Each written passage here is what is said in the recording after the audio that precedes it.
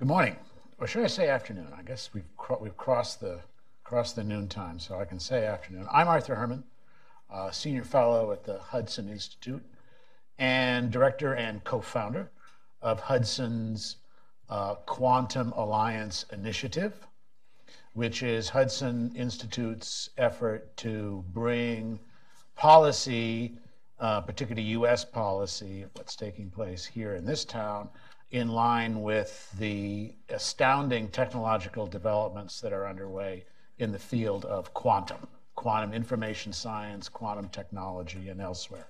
And this is, I'm happy to say, the first of the conferences that we are organizing and convening as the Quantum Alliance Initiative on issues relating to quantum. This is my opportunity to give you a preview of coming attractions, which include, in addition to today's event, October 16th, we'll be hosting a conference on Canada's Quantum Valley and the institutions there that are powering quantum technology research and applications in Canada. I'm happy to tell you that Mike Lazaridis, co-founder of BlackBerry, will be keynoting that event, and also that this will be taking place during the DC Cyber Week. So if you're planning to attend that event, get in line, because I think it's going to be a standing room only for that event and for the interest that it's going to generate. And then in early November, Tom, what's the date for our Quantum and AI conference?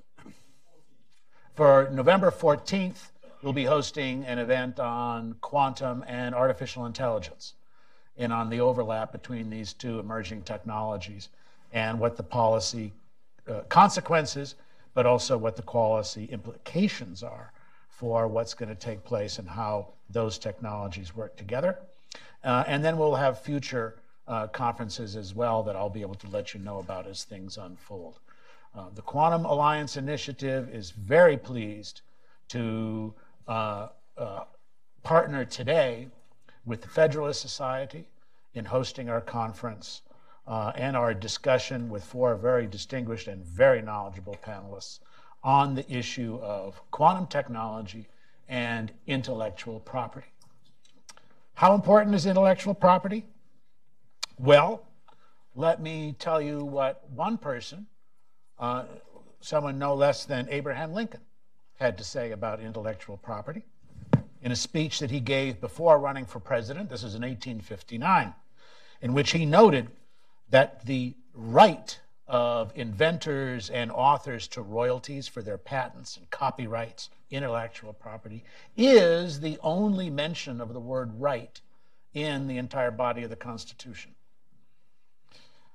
It reads in Article 1, Section 8, Clause 8, to promote the progress of science and useful arts by securing for limited times to authors and inventors the exclusive right in their respective writings and discoveries. And in fact, Lincoln recognized that this right was, in his view, one of the 6 great steps in the advance of civilization. The first, the advent of language. The second, the art of empirical discovery, on which the arts as well as the sciences are based. The third major advance, according to Lincoln, was the invention of writing. And the fourth, the invention of the printing press. The fifth, Lincoln told his audience, was the European discovery of America, which he said because, quote, a new country is more favorable, almost necessary, to the emancipation of thought and facilitating useful discoveries and inventions. Interesting that use of the term emancipation there by Lincoln in his speech talking about intellectual property and innovation. And then the sixth major advance was the Constitution's recognition of patent and copyright of intellectual property rights.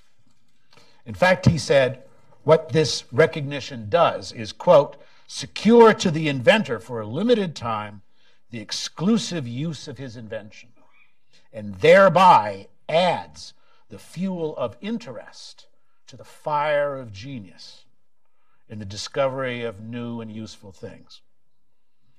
Well, today, the fire of genius is settling into the field of quantum computing and quantum technology.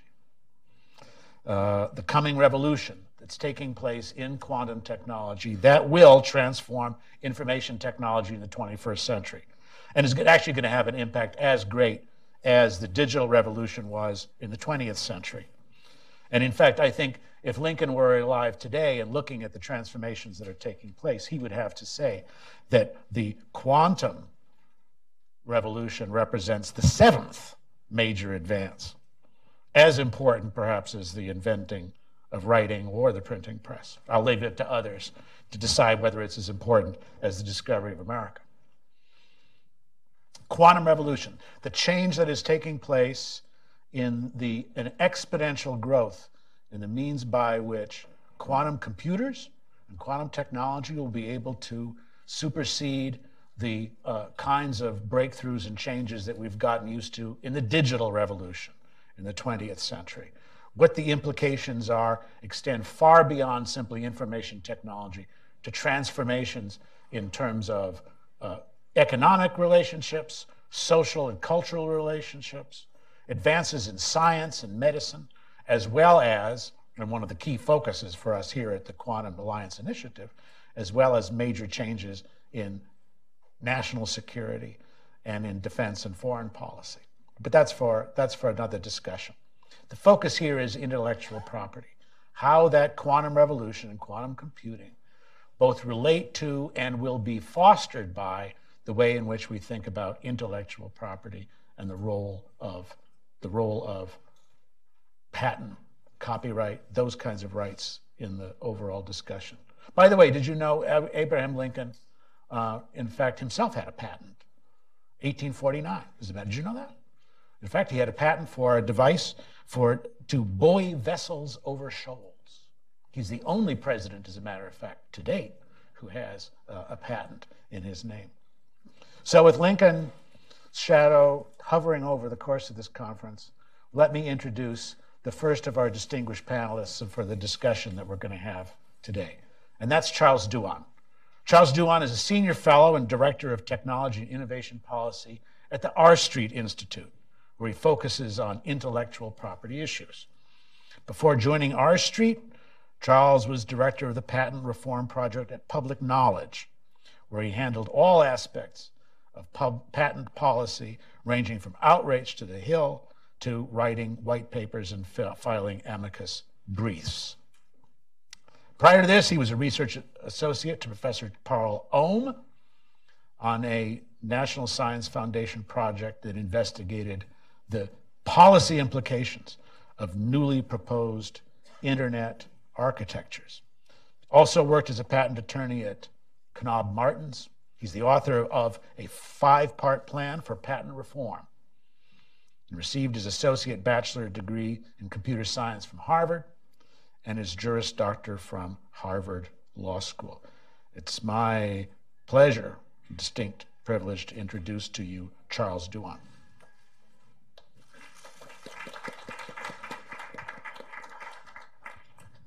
Well, that was quite an introduction. Thank you for that, and thank you to the Hudson Institute and the Federalist Society for arranging this really fascinating panel on a fascinating topic. I'm honestly mostly here just to learn about all of the amazing advances that seem to have happened in quantum computing over the last number of years. I was telling some of my co-panelists that the last time I heard of quantum computing was when I was in college, and the machines were entirely theoretical. So, how far have we come at this point? As was mentioned, I am a former patent lawyer, so I'm going to primarily give some background in terms of just what the patent system is, and particularly insofar as the problem that we're looking at is how is the patent system going to deal with a new technology, quantum computing. I thought that I would look at a couple of previous emerging technologies that have come up and seen how patents have affected the trajectory of the development of those technologies, and maybe we can draw some lessons for how quantum computing will interact with the patent system.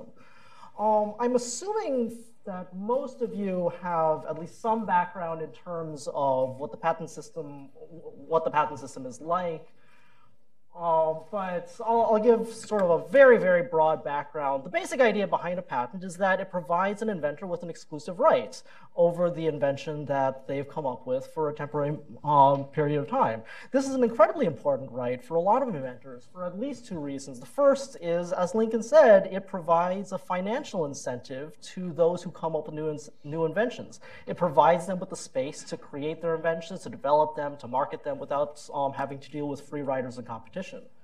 The second is that patents really facilitate what's known as tech transfer, the ability of companies to work together in terms of developing a product. An inventor may not have all of the knowledge of manufacturing processes or marketing techniques, and they'll need to be able to partner with other companies in order to do that. Patents allow for inventors to do that without fearing that they're disclosing their inventions to somebody else in ways that could potentially get in their way down the road. Now, patents, I think, serve this purpose very well in a lot of situations, but they've also been used in fairly problematic ways. And two of those that I've observed, at least in my career, are first, a lot of times large companies will obtain patents largely for the purpose of harassing small startups. I worked on a case when I was at my old law firm once where we were representing a small company who had formed a joint development agreement with a large company. They worked together for several years on this technology, and then the large company decided to terminate the joint development agreement and then file patents on the small company's inventions. I've heard numerous stories kind of along these lines where a large company will try to take advantage of basically their legal strategies and financial might in order to bully small companies around. The second is that patents create an opportunity for opportunistic litigation.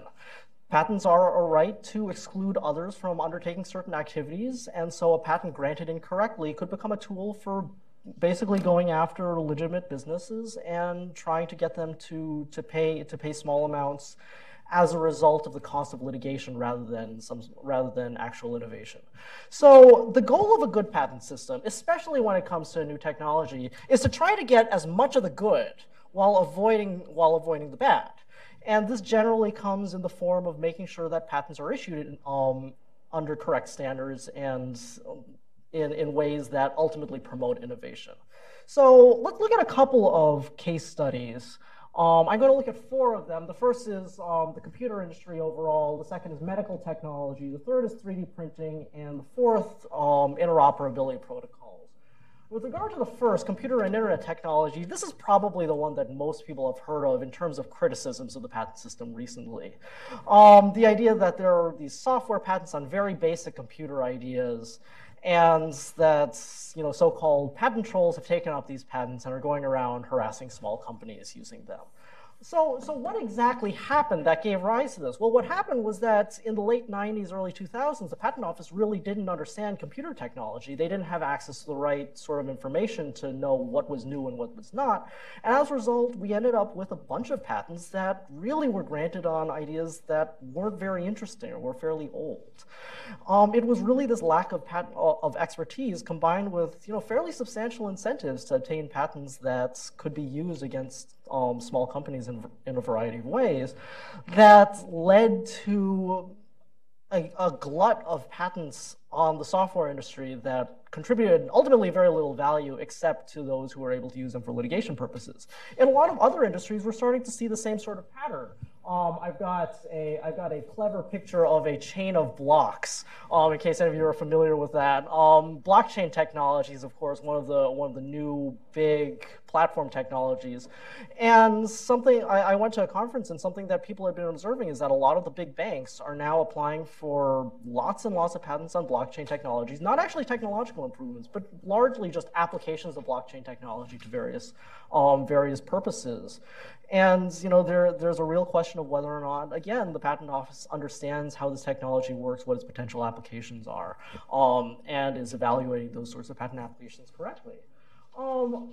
In the area of pharmaceutical and medical devices, I think we've seen kind of the opposite story, where the patents, I think that there are a lot of good criticisms about how the pharmaceutical industry has used patents, but by and large, people agree that the patents that are issued tend to be fairly good, especially on lead innovator products.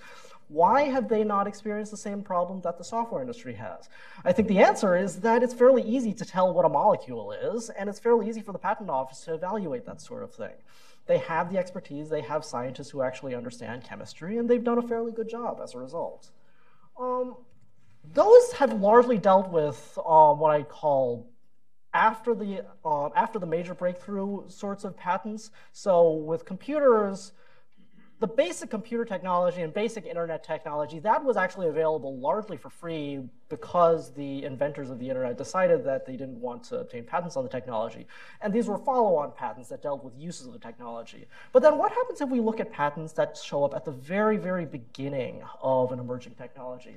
3D printing, I think, is an interesting area in that respect. A lot of you have probably heard about 3D printing as a fairly new technology. There are lots of new startups coming up. Consumer 3D printers are showing up all over the place.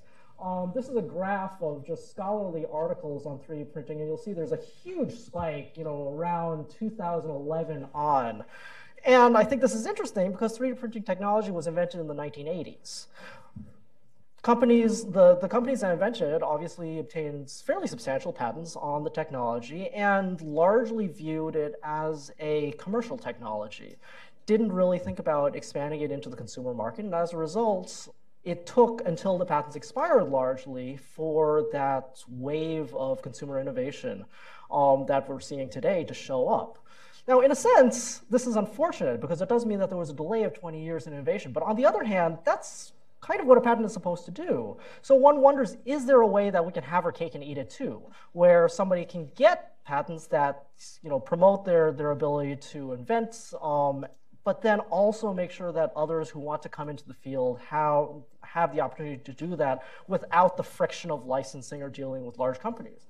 In the space of communication protocols, I think we've seen a really wonderful example of how that's worked out. There have been plenty of patents in the communications in the field of communication protocols, such as wireless networking and USB. I've done a fair amount of studying of these patents. Why has it been so easy for these technologies to develop despite the fact that there are a lot of patents in the field? And it's because there are good procedures for licensing them. They arose largely coincidentally because communication protocols have to be standardized. So the firms who deal with standardization of those protocols decided we'll also deal with the patent licensing issues. And they came up with agreements among the companies who were involved. And I think that's really contributed to the fact that we simultaneously have good patent protection on the technologies, but also have a fairly frictionless system for licensing them and getting the technologies out there so that future innovators are able to build upon what's already been created. So what are some lessons that we can take away for quantum computing and quantum innovation as a result of these case studies? Well, so the first that I'd like to look at is, what do we do about this early stage slowdown? There is a similar potential in quantum computing that, Google could invent the first large scale quantum computer and get a patent on it, and nobody else would be able to use it for a fair amount of time. Licensing strategies would be fairly important in trying to deal with this sort of thing in the same way that they were for communication protocols. But with quantum computing, we don't have the same need for standardization bodies to get involved who might help solve the friction problems with licensing. So is there another way that we can do this? I think one thing that will be very relevant are the national security concerns that are at play. Because of the fact that there's a need for the United States to continue innovating in quantum computing, it might be ultimately in the national interest for us to look at ways of trying to develop licensing practices or consortia or something like that. That would ultimately help companies who need to license patent technologies to be able to do so more easily.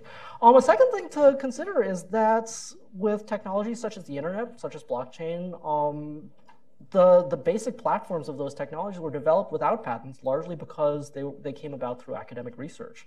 So there is a lot of value in just the open innovation model that's been used in academia in a lot of other fields. A second question is, what should the patent office be doing? As I mentioned before, a lot of the issues with software patents came about because the patent office simply didn't have expertise in the field. How can we make sure that with this new technology, the patent office does? There are a couple of answers, I think, to that. The first is that the patent office does actually invite experts into their halls and asks scientists to train examiners on new technologies. I think this is an important thing for them to be doing. And it's an important thing for the scientists and engineers in the community to be going out to them and teaching them about what the technical field really looks like. A second issue that we've been dealing with for a long time is simply, what are the resource constraints on patent examiners? Patent examiners are reported to have between 17 and 35 hours to examine a patent application. Often these examiners are recent college grads with less than 5 years of experience. They're not especially technically knowledgeable. Are there ways that we can increase their technical knowledge? Are there ways that we can increase their credentials? Are there ways we can just give them more time to look at patent examinations or patent applications in certain situations? One of the other things that patent examiners need in order to examine patent applications, they need the technical literature, the prior art, that tells examiners what's new and what's old. With the computer field, because so much of that prior art was just in software boxes or in academic articles, but not in patent applications that had been filed, the patent office was really at a loss for knowing what was actually out in the field. Are there ways that we can get more information, especially in the quantum computing field, before the patent office, before they start looking at these applications without a good sense for what the field looks like? And finally, for those who are innovating in the field, are there things that the engineers can be doing in order to try to prevent the problems that we've seen in the past and ultimately make the patent system as effective as possible in the field of quantum computing? I think one of the things is there's this real corporate drive to let patenting drive the innovation process. I really think that that's somewhat backwards. I remember from my practice many experiences where I was just sitting in a room with 3 or 4 engineers just coming up with ideas to patent. Not ideas that they were actually going to create, but just because the corporation needed to hit certain numbers in terms of patent counts.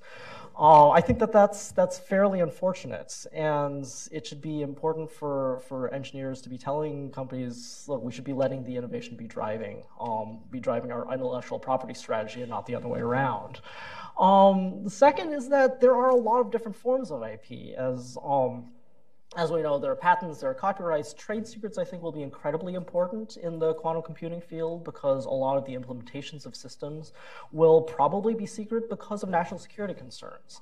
And so companies that are concerned about their technologies getting out to other countries, for example, patent protection where you're required to disclose the entirety of how your invention works may not be the best form of protection.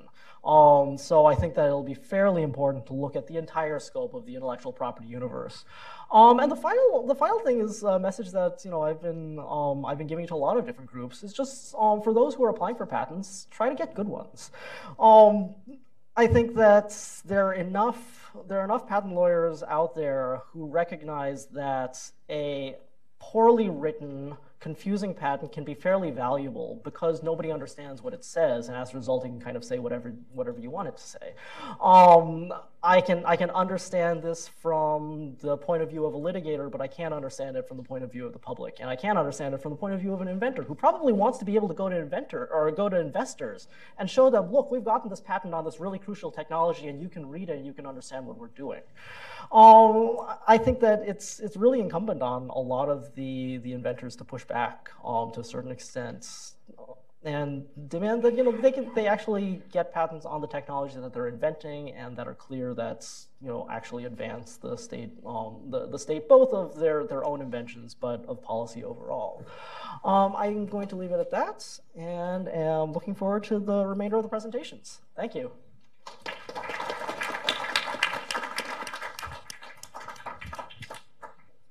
What we're going to do, thank you, Charles. What we're going to do is we're going to save Q&A until all our speakers are done, so we can save time and really help to sort of generate an overall discussion that reflects all the different presentations and perspectives we're going to be hearing in the course of our afternoon.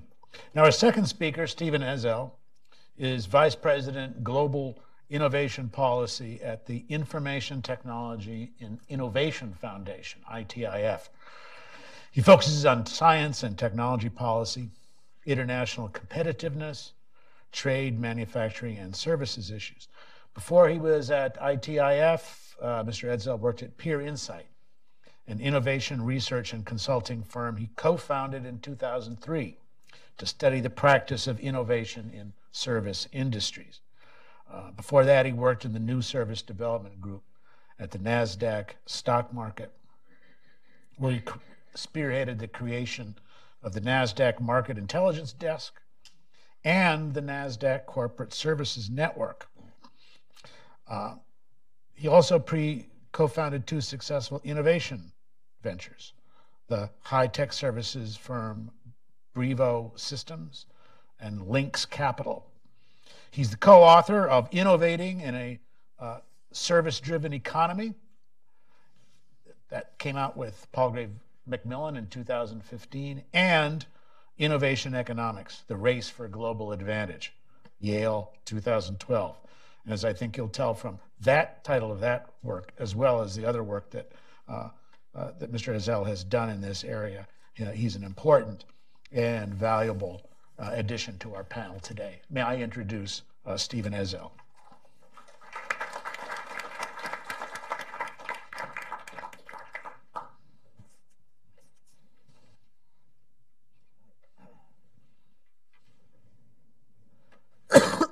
Well, thank you, Arthur, and to the Hudson Institute and the Federalist Society for the invitation to be with you this afternoon. As Arthur said, I'm Stephen Edsall. I'm the Vice President of Global Innovation Policy at the Information Technology and Innovation Foundation.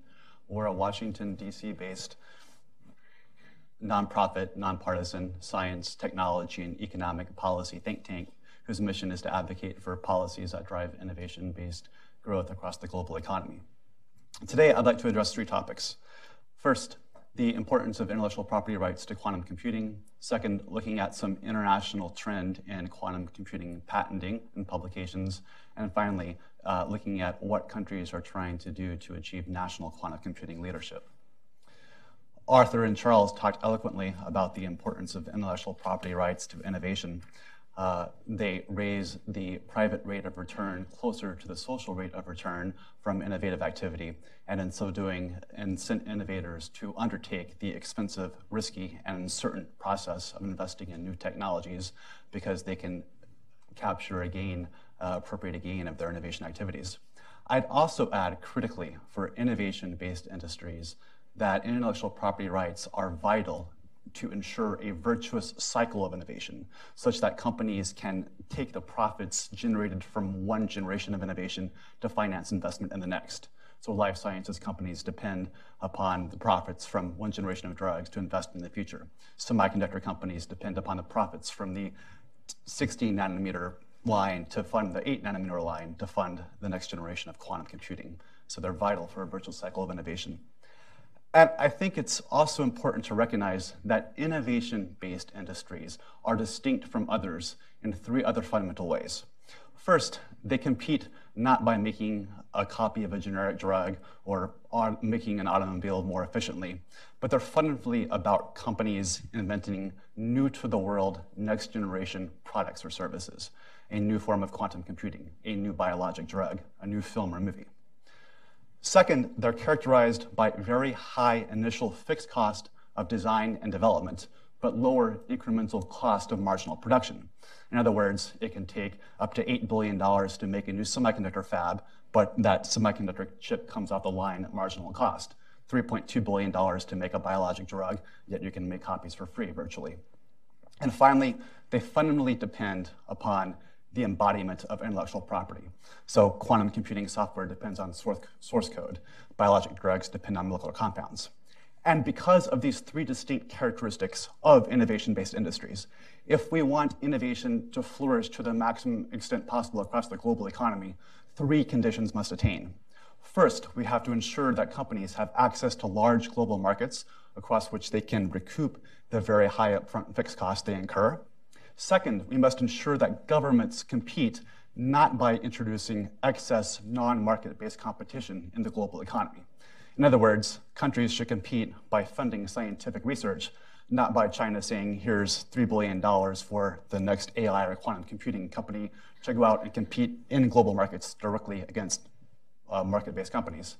And finally, we have to put in place systems globally that protect intellectual property and also create incentives and systems domestically, like with pre-competitive research consortium, like with Symatech in the semiconductor sector, where we have mechanisms that companies can come together in collaborative consortia to develop pre-competitive R&D that leads to intellectual property that's shared across an ecosystem.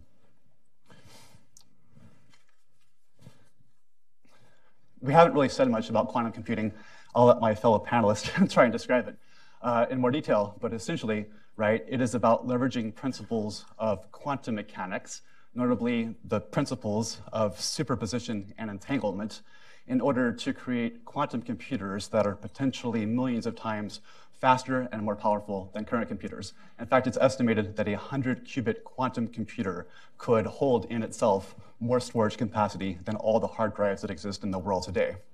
And why quantum computing leadership matters vitally for nations is because the past emergence of new computing architectures led to an industrial and regional shift in where global computing leadership resides. So if you think about it, when we had the emergence of the mini computer in the 1970s, leadership shifted to Boston with companies like DEC and Digital and Wang. Then when we had the personal computing revolution in the 80s and 90s, leadership shifted to the West Coast in California and Seattle. The point is, as we move to a completely new form of computing architecture, quantum computing, global computing leadership is essentially up for grabs again. And it's going to be the societies that marshal the optimal set of resources in terms of funding, talent, university research, and commercialization that lead in this transition again. That is what is at stake across the global economy. Also, it's important to recognize that quantum computing will become a foundational input that determines the competitive capacity of every single downstream industry and economy that uses this computing application. So we need to lead in quantum computing if we want, in the future, our life sciences companies, our manufacturers, our energy technology innovators to have the capacity to innovate to the best extent possible. It'll be a source of high-value jobs and output and exports for the US economy. And finally, it will have immense national security implications. China recently said that they have deployed a stealth radar that can detect the quantum signature of our stealth aircraft. And they're also working on systems that can use quantum sensing to detect the location of submarines under the oceans. So absolutely vital for economic competitiveness and national security. Oops. So up until 2015, the United States was pretty clearly, along with China, a leader in global quantum computing patenting in terms of quantum computing, quantum cryptography, and quantum sensors. However, what has changed since 2014 is that given researchers' better ability to control qubits and develop quantum computers, there has been a massive increase in global quantum computing patenting since the year 2014, as quantum computing-related patent publications increased 430%, and patent applications for applications of quantum computing like sensing, cryptography, communications increased by 470%. Driving this growth in particular has been China, which is shown here in orange. Since 2013, the number of quantum information technology publications from China increased by 750%. And when we look at it in terms of applications, and now China is shown here in blue, they have introduced 3 times as many patent applications since 2013. And as the research company Patent Informatics LLC states, North American organizations may lead the development of the quantum computer itself, but Asian countries especially will lead in applications of quantum computing. I'll skip that.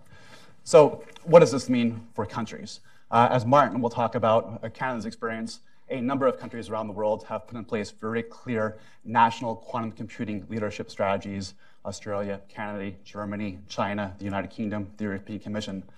I think it's important to understand that China does represent a significant competitor to the United States here.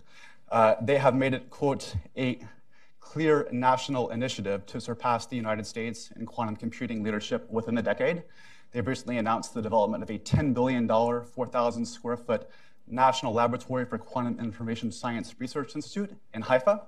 And they are leaders in the world in both quantum cryptography and quantum communications, including now building a 2,000-kilometer-long quantum communications pathway between Shanghai and Beijing, and leading in the deployment of quantum communications satellites and satellite-to-ground quantum networks. Our friends in Europe are also focused on this. The European Commission has launched a $1.2 billion EU flagship initiative on quantum technologies and developed a European quantum technologies roadmap. Probably the most sophisticated strategy in the entire world is the recently announced UK National Quantum Computing Technologies Program, which will invest $337 million to develop 4 hubs of quantum computing excellence in sensing and metrology, imaging, communications, and computing. They talk in that plan about the need to develop, quote, a UK quantum-ready workforce, and they are funding curriculum development and PhD programs at universities around the United Kingdom to make that happen. They also have this really cool thing called the UK Quantum Innovation Fund, which offers up to $200,000 prizes to British companies who are using quantum computing to drive innovative applications within their industries. So, what is the United States doing? In recent years, the United States has invested about $200 million a year in a variety of quantum information science programs at institutions and agencies like DARPA, DOE, NIH, et cetera. But to date, we have not had any kind of coordinated national strategy for quantum computing. To address this, in fact, this Thursday, the House will vote on the National Quantum Computing Initiative Act. It passed unanimously out of the relevant House committee earlier this summer. But the act would create a National Quantum Computing Coordination Office for the United States, as well as direct federal agencies to invest up to $1.275 billion in quantum information science research and development over the next 5 years, including developing a series of national quantum information science research centers. To our minds at ITIF, this is absolutely vital. We need to make quantum computing a national priority for the United States and start to get more synergy and coordination in the activities that are going on across the various federal agencies so that we can lead in the development and the deployment of these technologies going forward. So, in conclusion, quantum computing represents a fundamentally transformative platform technology that's going to impact the competitiveness and innovation capacity of every single industry across the US economy. We cannot assume that leadership is our birthright, that we will lead if we take things for granted, and all countries have to make national quantum computing leadership a national priority. Thank you very much.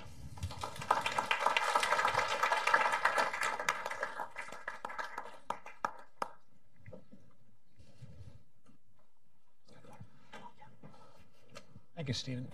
I'm happy to say that Stephen mentioned the National Quantum Initiative Act, that the Quantum Alliance Initiative has been part and parcel of that process, as have certain other members of our panel and also in the audience, in helping to shape that initiative and in order to help to get it off the ground. And as I described in a recent Forbes.com column that I did on the act, although it's by no means the last word on quantum technology and getting America quantum ready and getting us caught up where we need to be in this vital technological area, it's a hugely important first step, and definitely one which needs both following up and also follow through on the part of Congress and White House and other government agencies as well.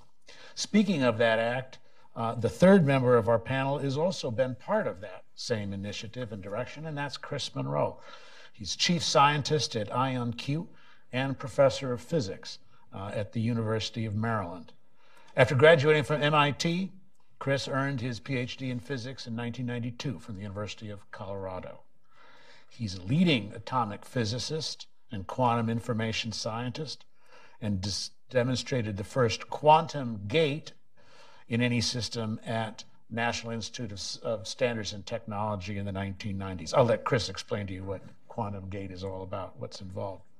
Now, at the University of Michigan and then at the University of Maryland, he discovered new ways to scale trap ion qubits and simplify their control with semiconductor chip traps, simplified lasers, and photonic interfaces of long-distance entanglements. And I've gone up to see the work that IonQ has done up at the University of Maryland, to visit the quantum computer there. And let me tell you, it's very impressive and very spectacular. And we're very fortunate to have both IonQ and University of Maryland on the cutting edge, our neighbors, on the cutting edge of this development of this technology. And we're likewise honored and privileged to have Chris to come speak to us this afternoon. Please welcome Chris Monroe.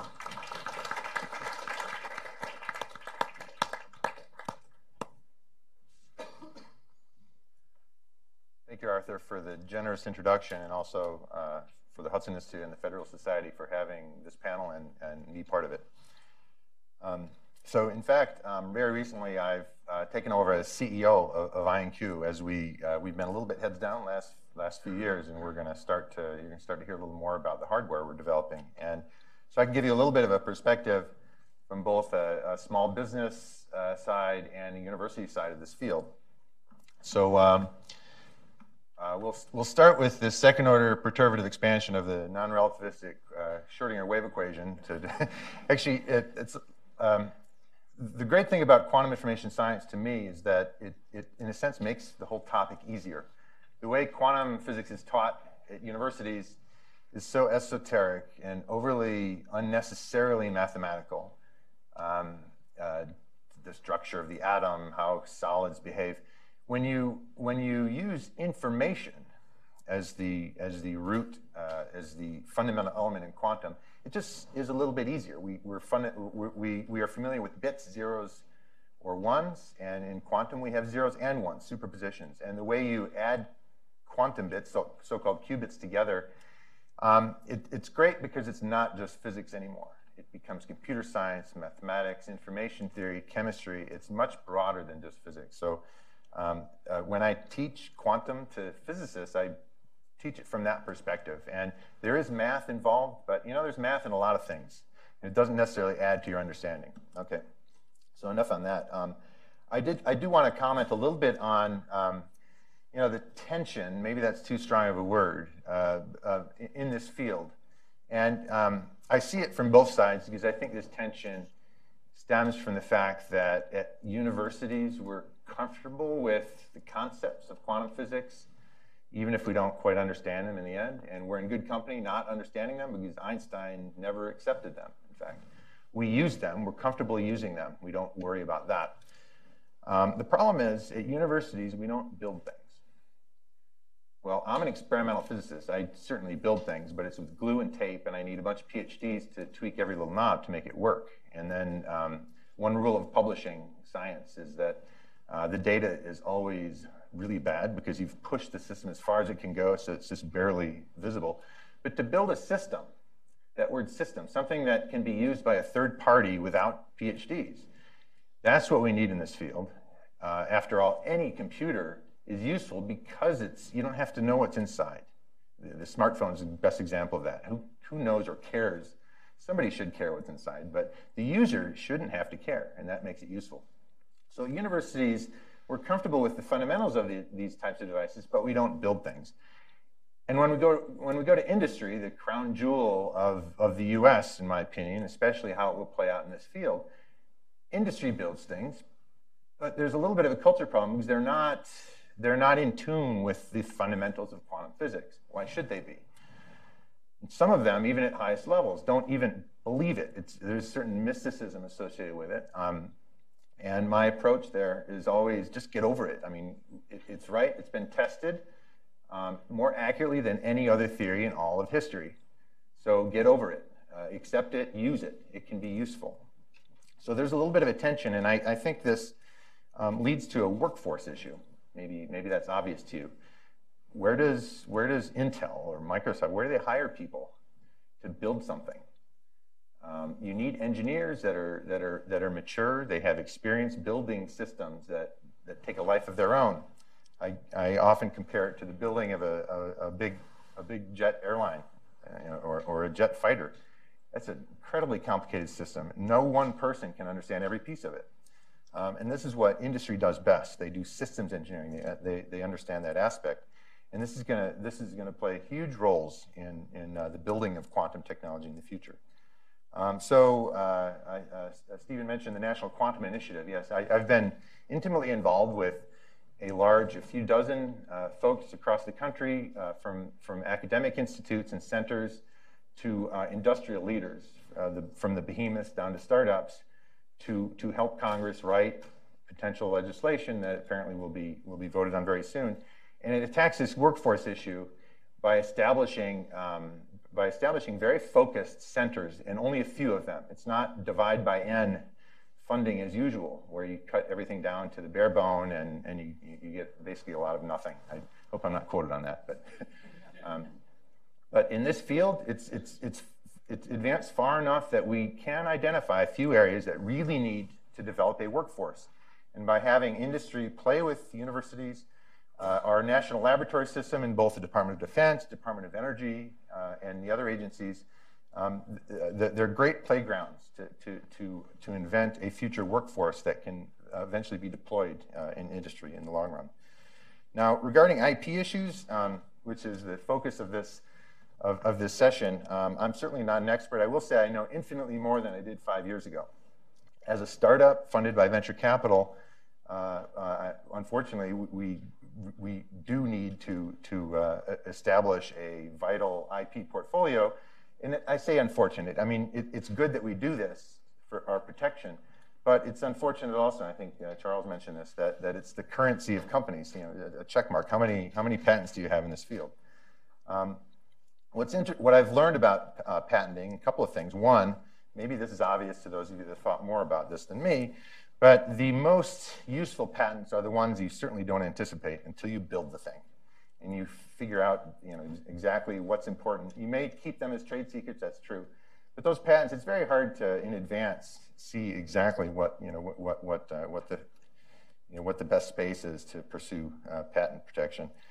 The other thing I'll say is that because this field is so tied to the U.S. academic system at universities, unfortunately, universities don't quite get it. And it makes sense. Their mission is not to make money and to have businesses. Their mission is education. But in this field in particular, much of the progress is driven by university research. And universities, they don't have staffs to maintain patents, to prosecute them, and to license them, and maybe come up with future investments to keep them up to date. And actually, this is a little unfortunate. It's a very high-level discussion here, but many corporations have partnered with universities abroad because of the different patent laws in different countries, and that really is unfortunate, because we have the industry, and we want our industry to partner with our universities and generate our workforce that is American. Also, it was mentioned. I think Charles mentioned the issue of standardization.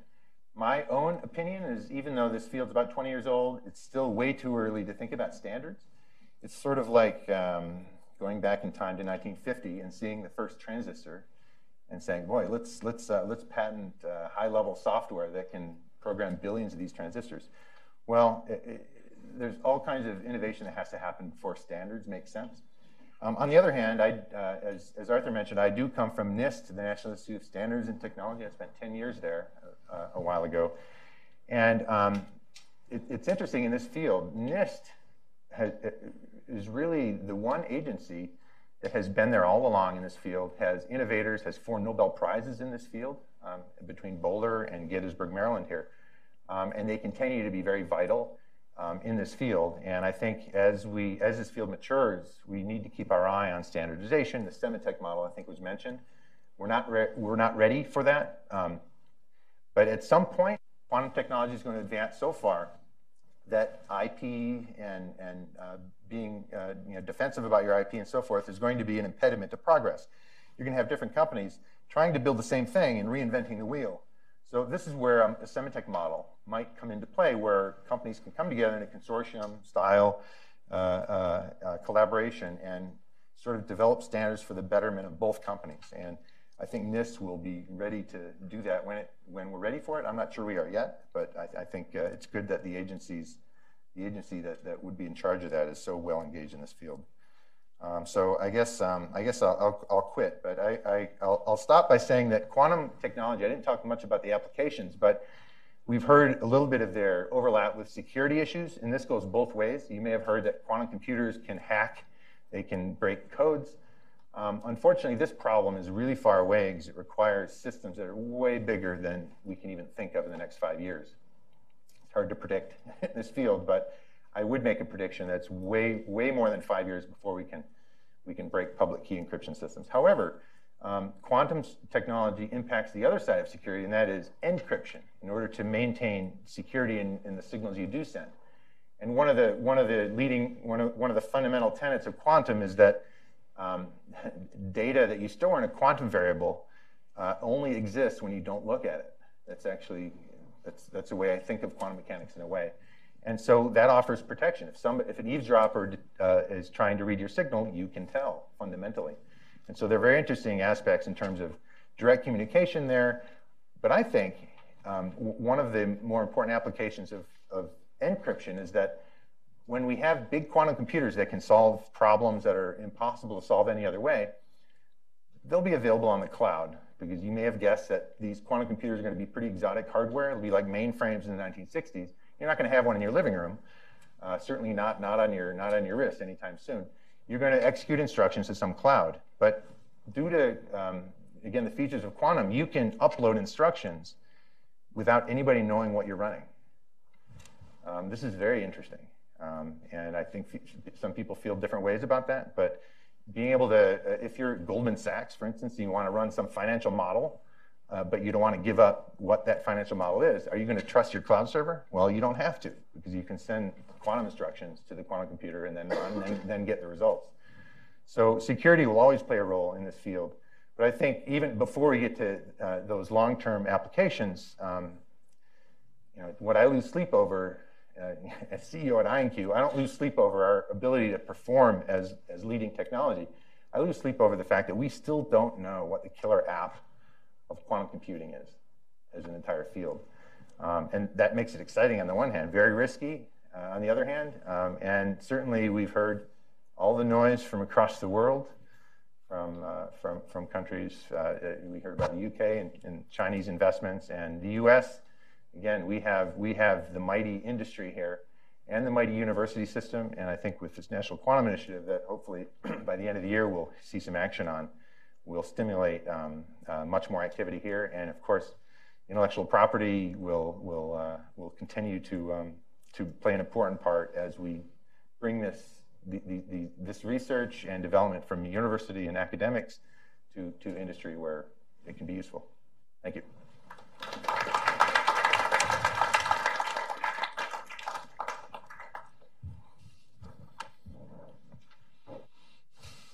Thank you very much, Chris. Chris Monroe raised the question about quantum workforce, which is actually one of the issues that the Quantum Alliance Initiative here at Hudson is very much interested in, both from a national perspective as well as an international perspective, as you'll see from the article, which I have printed out there from Forbes.com about the challenges that we face in terms of building workforce, not just in terms of workforce in terms of employees, but also even just at the basic research level. But Chris did pose the question rhetorically, sort of, where does Intel and Google, Microsoft, where do they get their workforce? Well, what I can tell you is, a little secret a lot of people don't know, that a lot of that workforce comes from the University of Waterloo in Ontario. And our last panelist is someone who is, shall we say, born and bred in that cabbage patch, who knows the ecosystem of the University of Waterloo, Ontario, the Institute for Quantum Computing, and the whole development in Quantum Valley that has taken place and has grown so amazingly in Canada over the last decade, which we'll be talking about in our next conference on October 16th. Now, Martin LaForest is Senior Business Development Manager in quantum technology at Isara Corporation, which is the leading security solutions company dealing with production-ready quantum-safe cryptography, where companies and agencies and organizations such as NIST are now looking for ways in which to prevent and to hedge against quantum computer penetration of our leading public encryption systems. Dr. LaForest has more than 15 years' experience in raising awareness about the benefits and threats of quantum technologies. And he plays a central role in helping ISARA's technological partners and customers understand how the advent of quantum computing will force them to reshape their data and network security. Now, prior to joining ISARA, Dr. LaForest was the head of scientific outreach at the Institute of Quantum Computing at the University of Waterloo. And he's done a great deal of work there within the Quantum Valley technology ecosystem, but also in terms of outreach with other institutions in other countries in dealing with both the benefits and also the risks involved in quantum technology. He holds a PhD in physics, specializing in experimental quantum information. And it's a great pleasure, as always, to have Martin LaForest on the dais with us and to hear him talk about the relations of IP and of quantum technology from a Canadian's perspective. Martin?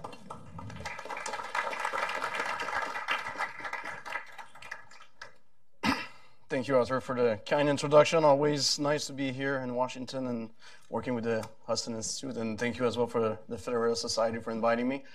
So it's been very American-centric. I was not expecting anything less coming here.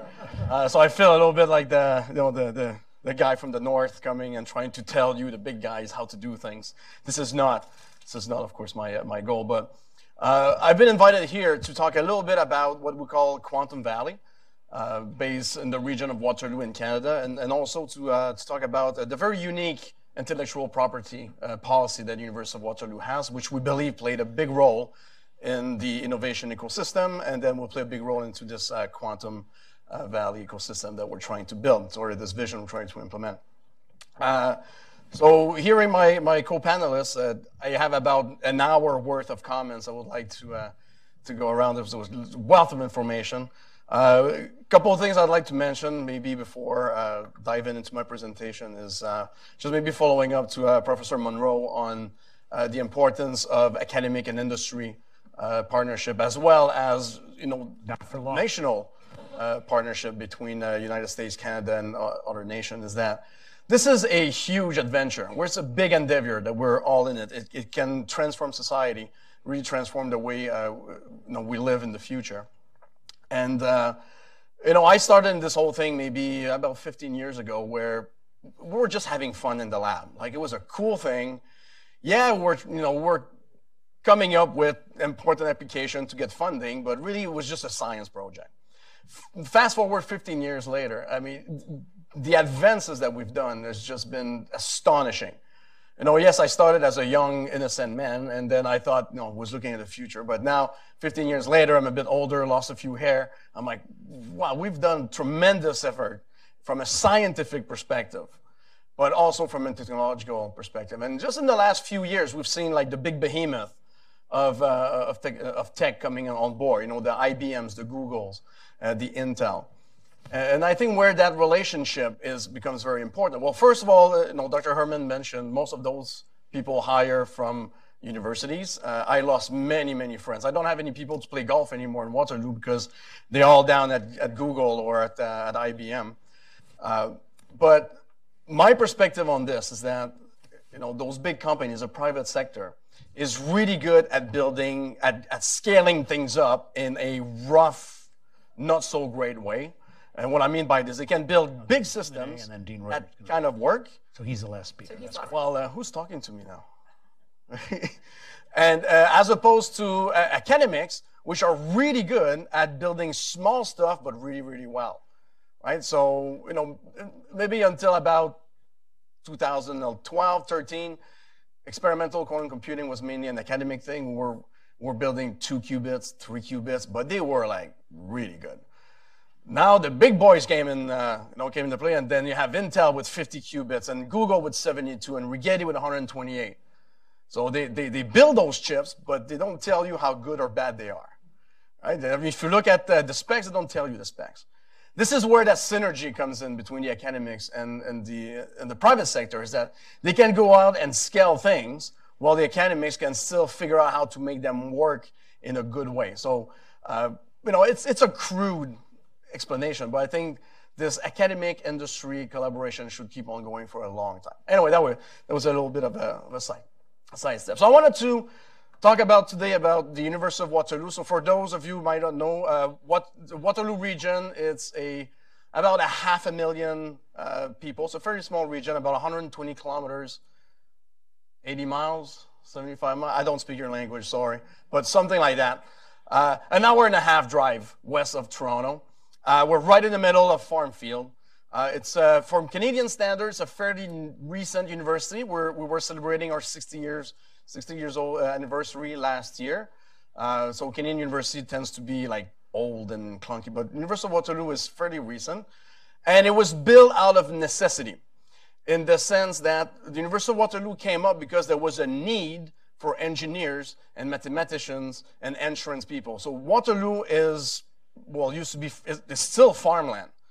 And then, farmers needed better equipment. So the idea of starting a university with an engineering, focus on engineering kind of makes sense. And then the idea of mutual insurance for, insuring yourself against bad crops or good crops, that idea was developed in Waterloo out of the need for this. So from the get-go, University of Waterloo was always very practical focus, and still to this day. So we're a mid-sized university, but we have the second largest faculty of engineering in North America. We don't have a math faculty, but we don't have a math department, but we have a math faculty that specializes in cryptography, in computer science, in insurance, in artificial intelligence. We also have the largest undergraduate co-op program in the world, where 80% of our students are in a co-op program. So they do work-term school. And there's a big emphasis on entrepreneurship. The entire town of Waterloo was built by entrepreneurs, and that keeps on, it's part of the water in Waterloo, so that even our co-op students, there is a lot of infrastructure incubators to help undergraduates to build their own companies. And as part of their co-op education, they can actually work one term for credit for their own company. So you can imagine often students come out of the university with a degree on one hand and an incorporation on the other. So it's a very vibrant place when it comes to startups. So I've been specifically asked to talk about the inventor-owned policy of the University of Waterloo. There's not much I can say. It's inventor-owned. That's it. It's like everything that is, so if you invent something as a University of Waterloo student or faculty member or researcher or postdoc, you own it. The university does not take a cut. Your typical deal at a university, in academic institutions, the university will own maybe 20%, 30%, sometimes all the way up to 100%. But it's fairly unique in North America. I don't think there's any other university, large-scale university that has an inventor-owned policy. And that's been since day one. Because the whole idea, again, coming back to the reason of University of Waterloo, it was that it came out of a need to help the industry. So it was, so when you invent something, when you do your research, you have no obligation whatsoever to disclose, to share it with the university. You can partner with the university. There's a commercialization office, so you can partner with the university to commercialize your intellectual property, because not all researchers, academic researcher, wants to become CEO of something, but sometimes they just want the idea to come out. Or you can go around on your own and go find your own funding, or fund your company yourself. So you're completely free to do whatever you want. And then the idea behind it was to create a whole environment, or a whole ecosystem of entrepreneurs. So we want our academic researcher to do what they do best, which is research, but to also have a bit of an entrepreneurial spirit. So, for example, at the Institute for Quantum Computing, which I used to work all the way until 3 months ago, I still act as an advisor, so I'm kind of wearing two hats today. A lot of our recent hire in quantum computing and quantum information are very much entrepreneurial. So they want to build things, they want to understand the science behind it, but they also want to build something practical and get it out of the lab. So a result of this inventor-owned policy is that for the past 26 years, the University of Waterloo has been named by Maclean's, which is sort of the Canadian equivalent of the Times Magazine. Every year they do a ranking of the university on different categories. And for 26 years running, we've been deemed the most innovative university in Canada. So just to give you some numbers of the impact of this inventor-owned policy in the university in Waterloo. So now keep in mind, Waterloo is a small region, so only about 500,000 people, but it's very, very active in terms of startups, spin-offs, and in the high-tech sector. So at the moment, there's roughly 400 companies that are directly spin-off of the University of Waterloo. So in the region of Waterloo, there's 400 spin-off or startup companies that are coming straight out of the university. If we start counting outside of the University of Waterloo, then we go into thousands fairly easily. Just another number, for example, just out of the university, out of the engineering faculty, there's over 600 startups that are still existing today anywhere in the world that are coming directly either from students or faculty members or staff from the university, from the engineering faculty. Also within the region, kind of as a spin-off of that, is that there's a lot of activity on the startup side or on incubators. There's something like 9 different incubators. I'll focus on one called Communitech. Communitech is not really an incubator. It's sort of it's an everything about everything. So it's like your one-stop shop for companies. So it's a membership type of organization. They can help you grow your business. It's a very Canadian model. So Communitech started 20-something years ago, where all the tech companies and non-tech companies in Waterloo came together and they say, let's stop competing with each other and let's try to learn from each other so we can all benefit and grow. So it's very Canadian. Instead of backstabbing each other, let's try to just play together and be nice and then learn from each other and help each other out. And it's kind of what they're still doing today. So you have people from the 2-person spin-off company to like the Canadian Tires or the Deloitte that have innovation labs there. So anywhere from the small to the big, and they help numbers that are they're over 800 startups to get their business model going and then connecting with investors and so on and so forth. So very entrepreneurial region. But how does that relate to quantum computing? And I think this battery. There you go. Whoa. Okay. So Quantum Valley is what we're trying to build at in the Waterloo region. So a lot that we've been hearing so far is about trying to build a quantum computer.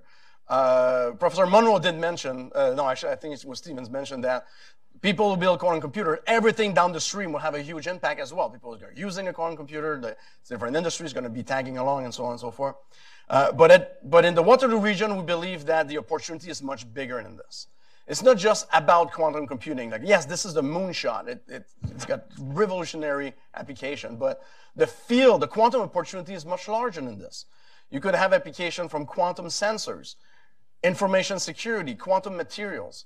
So what we're trying to build in Canada, in the Waterloo region, is a full innovation ecosystem that will allow us to build an industry around quantum and in all the potential opportunities, from computing to medical devices to materials and things that we haven't discovered yet. So a couple of the major players. So we have, for example, the Perimeter Institute, which is a theoretical physics think tank. Commercialization is not even on their radar. Like their motto is, the theoretical physics of today is the technology of tomorrow. They just look at the big ideas, cosmology, particle physics, condensed matter theory. They're just blackboards, chalk, and then let's go at it. Then you have the Institute for Quantum Computing, which is a lot more applied. So we still do fundamental science, but we also do prototyping, experimental research, 300 plus scientists from PhD students to faculty members looking at applications of quantum for practical technologies.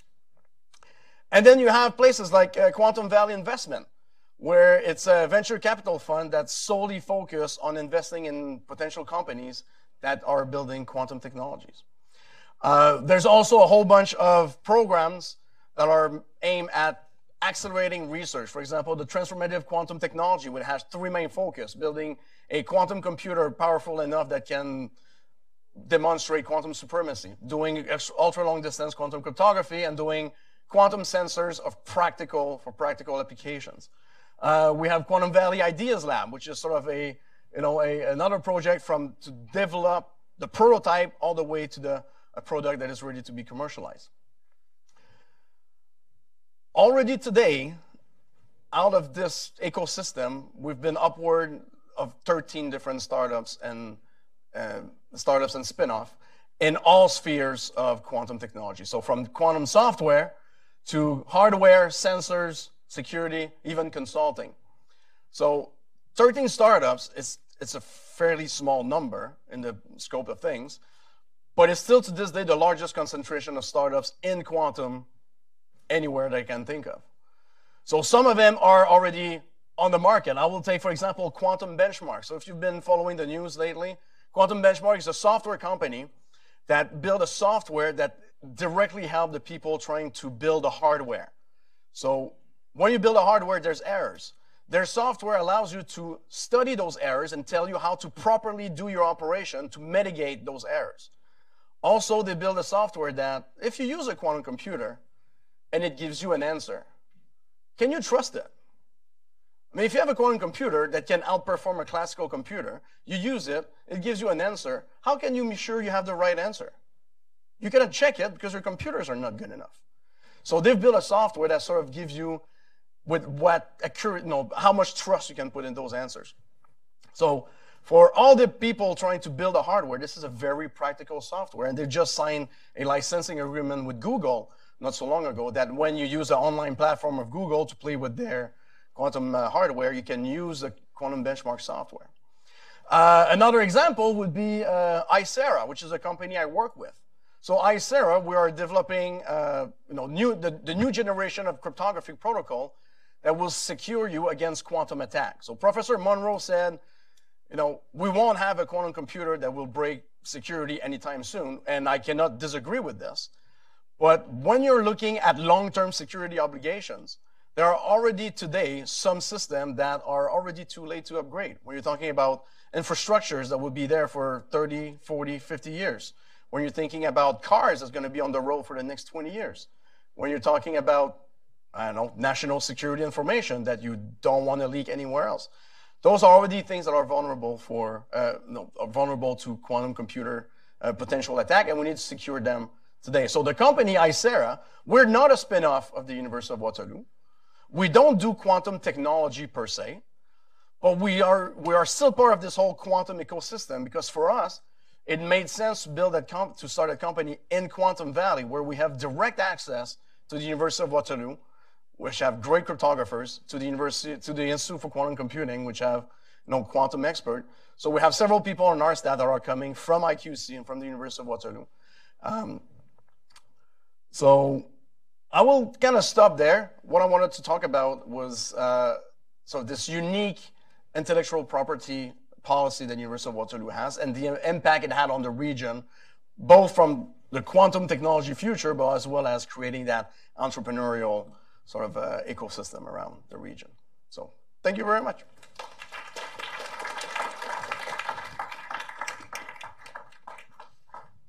Thank you, Martin. We're going to leave as much generous time as we can for Q&A from the audience and so on, but of course I get to ask the first question since I'm the moderator and host for this. And I have to tell you that ever since Charles's presentation, I've been thinking about one thing, and that was when Charles was talking about the way in which big companies can use patent and patent applications in order to bully and intimidate smaller companies or preempt their moves into innovative fields. I was reminded about the famous vaudeville comic Eddie Cantor.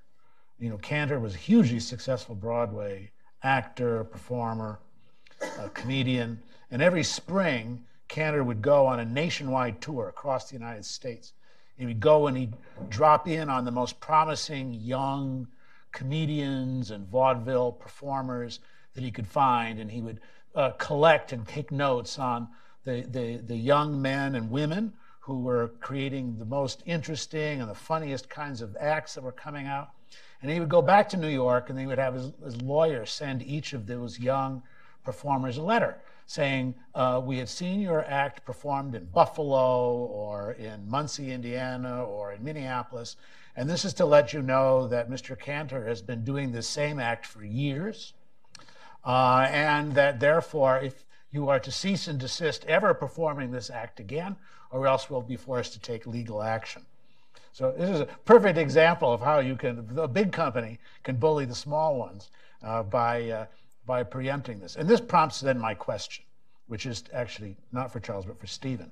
When we look at this explosive growth of Chinese patents and applications within the quantum field, do we have a sense about what the overall strategy is? Is this really, in a sense, a path towards innovation and a reflection of that path?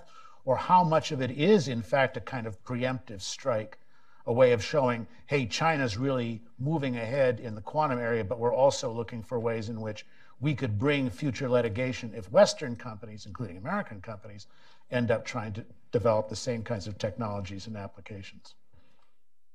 No, I think it's a similar question for the global economy. And part of that dynamic is prevailing upon China to be a good actor in the global economic and intellectual property community.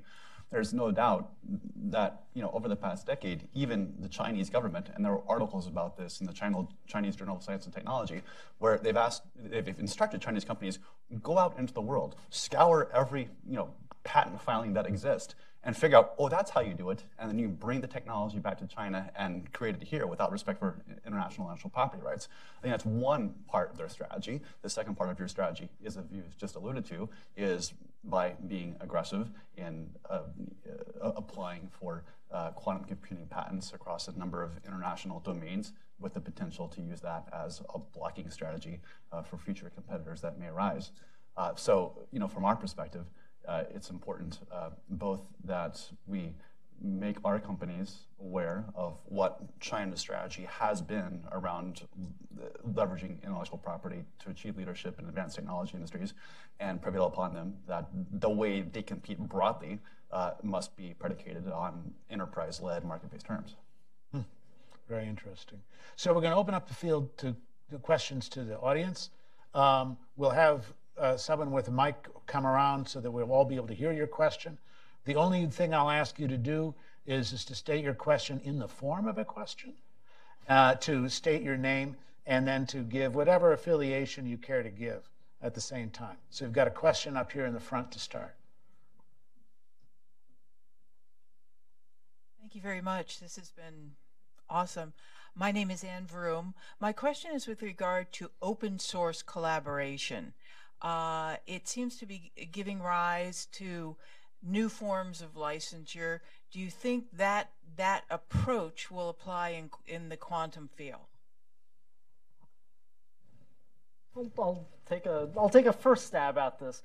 It's an interesting question. I think that the open source movement in the software field has been it's had very interesting effects on the way that software is developed. I think that there were many years when it was just sort of seen that there was a battle between the proprietary companies and the open source companies, and now we're starting to see that there are some very interesting partnerships that can happen. IBM is taking up Linux as a core part of their product strategy. People are realizing that consulting on open source products is very effective. One of the difficulties when it comes to more hardware-based technologies, I guess in a sense, is that the strategies that have made open source technology really work are copyright-based strategies. Actually, they take advantage of the fact that there is copyright in a computer program, and basically license the copyright in ways that promote the interests of the open source community. When it comes to technologies like hardware, where copyright protection is not so obviously effective, and you're more relying on patents or trademarks, it's harder to apply the same strategies. I've worked for a while with a group called the Open Source Hardware Association, And I think that in just the field of regular computer hardware, they face very similar issues, and they've been looking at different ways of trying to promote that model through licensing or certifications or something like that. But I think there definitely is interest in that possibility, and I can definitely see that as quantum computing develops, both in the hardware and in the applications and software field. We'll probably see a variety of perspectives in terms of ways that people want to advance the fields, and it's going to be important in the same way that was important for software, that we're accommodating both of those different types of interests. I might add to that one flexibility we see in the field right now, if you look at what we call the full stack, from the user interface all the way down to the controller of the hardware, down to the nitty-gritty of the hardware. The hardware outfits, I mean, I'm wearing my IonQ hat, where you can draw a line at where you open up the system. And right now it's fairly high. I think if you've abstracted away the hardware itself, then having very open source at a very high level is great for the field. Because I'll tell you a fact that I'm not going to find the application for quantum computing. I'll build it. But it behooves us at the industrial level to open our system up. And IBM has certainly led the charge in doing that. But as things mature, maybe that line gets a little deeper. Maybe you open up. Maybe it gets higher. I don't really know. Yeah. And I've talked to several of the companies working on the hardware, and then some of them actually have said, along with what Professor Monroe was saying, that there's a part where it has not really any value for them from a monetary point of view, and also they're not really good at it. So let's open source it, and then let's people play with it, and maybe they'll solve it for us. Right? So it's a way to get work done at free cost. But also because I don't know, on the compiler side, is there, the compiler says how you go from the abstract down to the physical layer. Is there really a value there? It's hard to say, because it's still an open scientific question. So they just toss it in the wild and say come up with something, and maybe there's a prize at the end, but it's open source. So there's a value, but not a monetary value. There's a practical value to it. Crowdsourcing. Yeah, pretty much. Yeah. Interesting. We have a question here on the side. Thank you. Dave Rabinowitz. The first patent on a transistor was filed in 1925. The first successful transistor was made in 1947 and didn't even conform to the patent. The first successful transistor that conformed to the patent wasn't until 1957. Nobody made any money on that patent. Is this likely to happen again with quantum computing, and is that a good incentive for going open source? Well, I just know that sometimes, just for fun, I'll go on Google patent, just see what kind of things has been patented, and this is just my gut reaction. Some of them are just, I think, ridiculous. It's almost, I was wondering if it's not just a contest of who files the most patents, just so they can say, I got the most patent. Yeah, so that's my personal opinion. Some of them are definitely important, but I come from a bit so I don't work for a hardware company, and I haven't picked any winner, because I don't think any of the technology we're pursuing right now will be the winner, right? So it's a good way forward. You have to go forward. But personally, I think people are patenting the screw on their Josephson junction or whatever. Might be a little too early in the game to do that, but that's my personal non-patent lawyer view of things. I'll add to that, and based on the noise in the field, I would say the answer is almost certainly yes. Even outside of the IP and patent issues, just what you hear, 90% of it is, we have a problem in the field. It's so overhyped. There's a bubble that's blowing up right now. I hope it, anyway, it's going to pop at some point, and hopefully we'll be able to survive that. Well, I think there was something that you said earlier, that a lot of times the real inventive contribution is some technical implementation detail that you hadn't really thought of at the very beginning. And I think that's a really interesting indication. A lot of times the very, very early thinking isn't really where you end up wanting to go, and it's the people who are actually putting together the pieces of metal and figuring out what the technology should look like, who actually make a lot of real inventive contributions that make the thing work. It'll also be interesting to see how this plays out between the quantum computing side, right, which is the computer itself, and then the applications that are running on the computer for encryption, for communications, for sensing. I think technically the challenge is how you control those qubits in a stable state, and I imagine there'll be a number of technical processes that will get to that solution over the long term, which raises the question of how valuable any particular patent would be for a particular process that could be done in a different way, perhaps better. So. But it's the types. You have a range of patents in a similar area, of which one or two or maybe three winners emerge over time. I'm not going to let that pass, however, what Chris just said about the quantum bubble. And I mention this in the sense of to get your sense of where that bubble is and what's making it. But I just remind the audience that we went through what some people call a bubble in artificial intelligence in the 1990s, when there was a lot of hype about what was going to happen with artificial intelligence, and you'd have robot butlers who would be taking care of your meals and answering the door and so on. And then when people got disenchanted and realized the big payoff wasn't going to be there was a loss of interest, drop in funding, drop in research in that area, and it took a long time for people to catch up. So a quantum bubble is not something, a bubble in technology and technological innovation is definitely something that one wants to be alerted to. Do you want to say something more on that, where it sits? Didn't mean to sound so negative, because there's legitimacy, obviously, in this entire field, and the implications in the long run they're simply staggering. Yeah. They really are. I think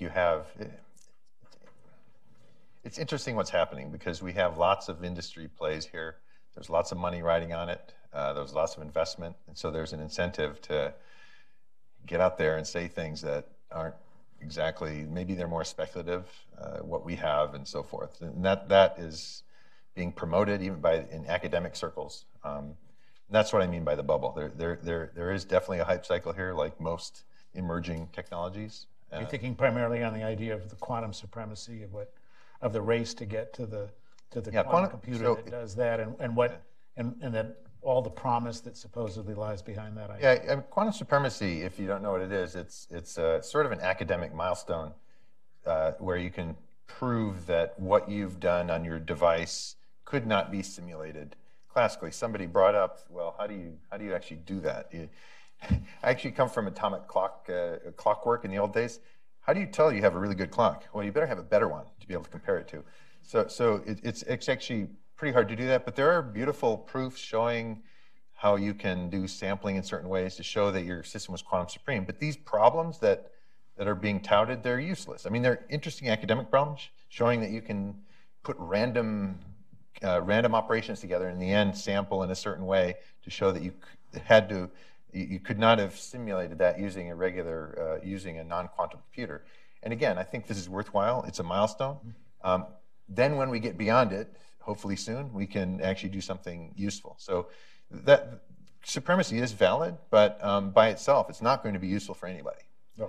In fact, I think it'll be more interesting if we don't see quantum supremacy, because then the physicist in me turns on and says, well, maybe quantum mechanics is wrong. I think that would be even more interesting. Question here to the front, and then we'll go over to the middle. Thank you very much for a wonderful discussion. Paul Joyle from NSI. We've heard a lot about what America is and Canada is and is not doing related to this. Can you please help fill in the blanks? You touched on China, but my question about China is, what role is the private sector in China playing in this whole quantum business, as well as universities, and how do they play in this whole competition and innovation? Are they involved, for example, in facilitation of patents, et cetera? So give us a perspective on that a little more, please. Universities in China. So I actually just returned from China a month ago. I'm on the board of Tsinghua University's Institute for Quantum Computing. And again, the academic in me, I have some very useful collaborators over there. The big operation we hear about in Hefei is run by USTC, University of Science and Technology, China. And that's where all this money is being herded. So the universities are definitely involved at a very high level. In fact, I just noticed in last week's issue of Nature, USTC had a 10-page ad right up front, and a couple of them were on their quantum hub there. Yeah, and so you also asked about industry. Alibaba, Huawei, Tencent. I mean, there are several conglomerates. I mean, one special advantage they have over there is that these conglomerations and the government are sort of the same thing. So they have deep pockets, and they can do things quickly. And in fact, I know the Alibaba chief here in the U.S. is a former colleague of mine in Michigan. He's in Seattle, and it's staggering what his budget is and what they really want to do. And so I give them a lot of credit. I think their industry over there they're still in the catch-up phase. They're well behind U.S. industry, but they are really motivated, and they have the entire government behind them. So, any idea of the size of that investment? Well, we've read at Alibaba in particular. There's a $15 billion figure, but this includes AI and machine learning, and quantum is part of that. I don't know what fraction. And there's Baidu also, who's got, I don't know the exact number, but it's in the billions. And then they have a team, and they already have labs, and they're shown. So industry, government, and universities, they're really collaborating there. And for China, when it comes to quantum communication or quantum cryptography, nobody's going to argue that they're not the leader. They're ahead of everyone. So that was their focus for the last 10 years, a lot out of Hefei. So they were the first ones to put up a satellite and show long-distance quantum cryptography. They've never been a big player in quantum computing all the way up to about 2 years ago when they made that big announcement. And they're moving fast, and they have a lot of people who are extremely well-educated, very strong scientists. They're going to catch up real quick. So that satellite system you referred to, that has also downlinks in Russia and Austria? Austria for sure. Russia, I'm not entirely sure. I don't know those. So I know they have a downlink, one in China and one in Austria, where they demonstrated that video. After that, I don't know. Your guess is as good as mine. To be clear, that satellite experiment is actually a very heroic engineering job to send single photons that distance. But the rate at which it works is almost, it's really useless. But it is a, we're here, it's a demonstrator we can model. spend a couple of billion on a spacecraft and show quantum, signals can be transmitted. Yeah. But I'll just give you an example of how the different size and speed is. So there was a kind of a quantum space race to get the first satellite up, and probably the second contender is Canada. We have an effort in Waterloo, which is, I think to this day it's been funded to the level of, I think, $25 million. There's one faculty member, maybe 10 PhDs, couple postdocs. But the Chinese effort, they had like 100 PhD level people. Their satellite itself was $200 million. So of course they got there first. I would blame them if they didn't. But that just shows you the difference in size of when they decide to move into something, they do it quick, right? And they do it well. I'm going to take one more question, and then we're going to have Dean Reuter give us some wrap-up remarks and observations then too. Right here.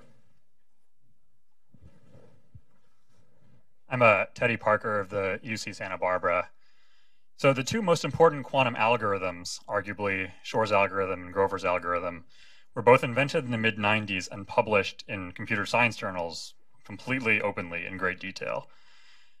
Do you think the next breakthrough quantum algorithm could also just be published openly in a computer science journal? Or now that the hardware is sort of in sight, is the next computer science professor to come up with something of that level going to say, well, maybe I shouldn't publish, maybe I should, think about secrecy or how I could profit off this? So, what are the chances that the next breakthrough algorithm is just totally public from the academic sector?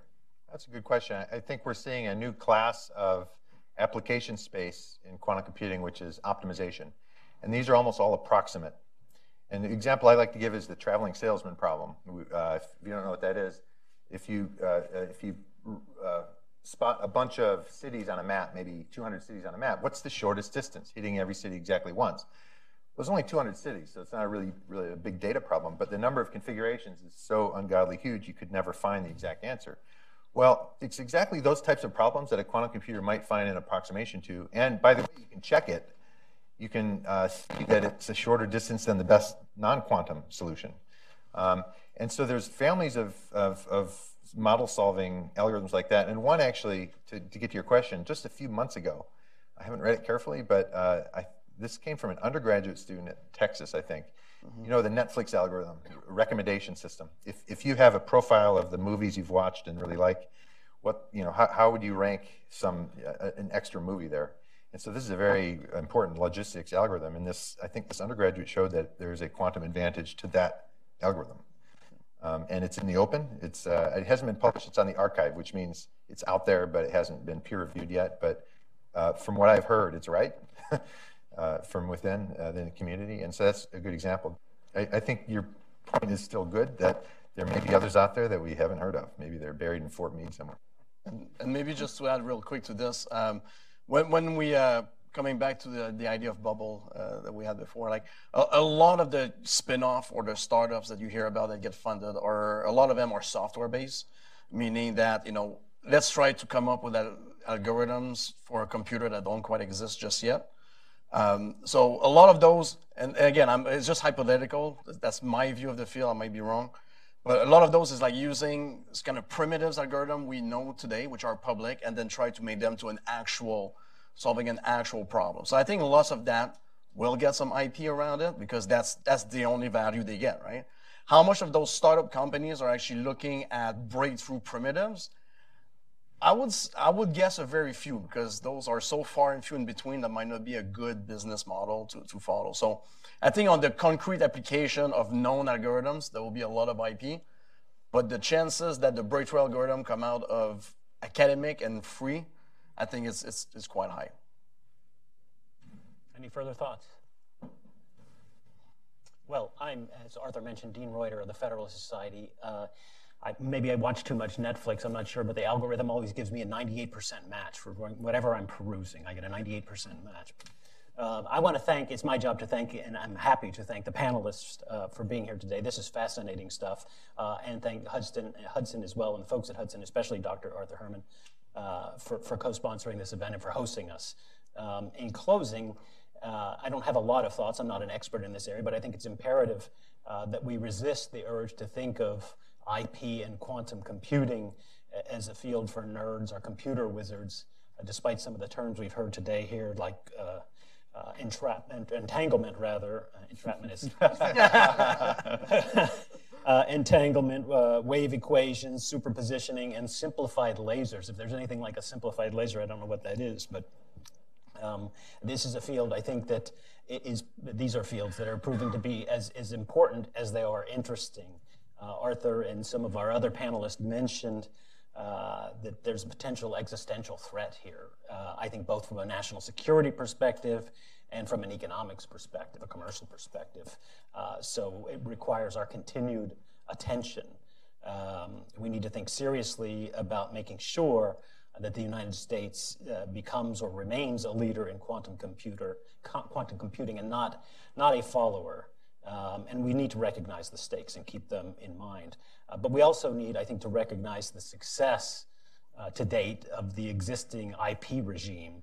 And I see a bit of a tension in some of the remarks here today that hasn't been explicitly discussed. And that's sort of this notion of the bubble, the IP regime, all overlaid by the stakes, which sort of require or seem to require some government intervention, whether it's through funding or superintending the whole thing, because the stakes are so high, because it's like a moonshot or the Manhattan Project. And to what extent do we let that affect the existing IP regime? So I think there's a lot more interesting ground to cover, but I commend and congratulate Dr. Herman and Hudson for starting this effort. I think we've made good progress here today, and I thank you all for coming.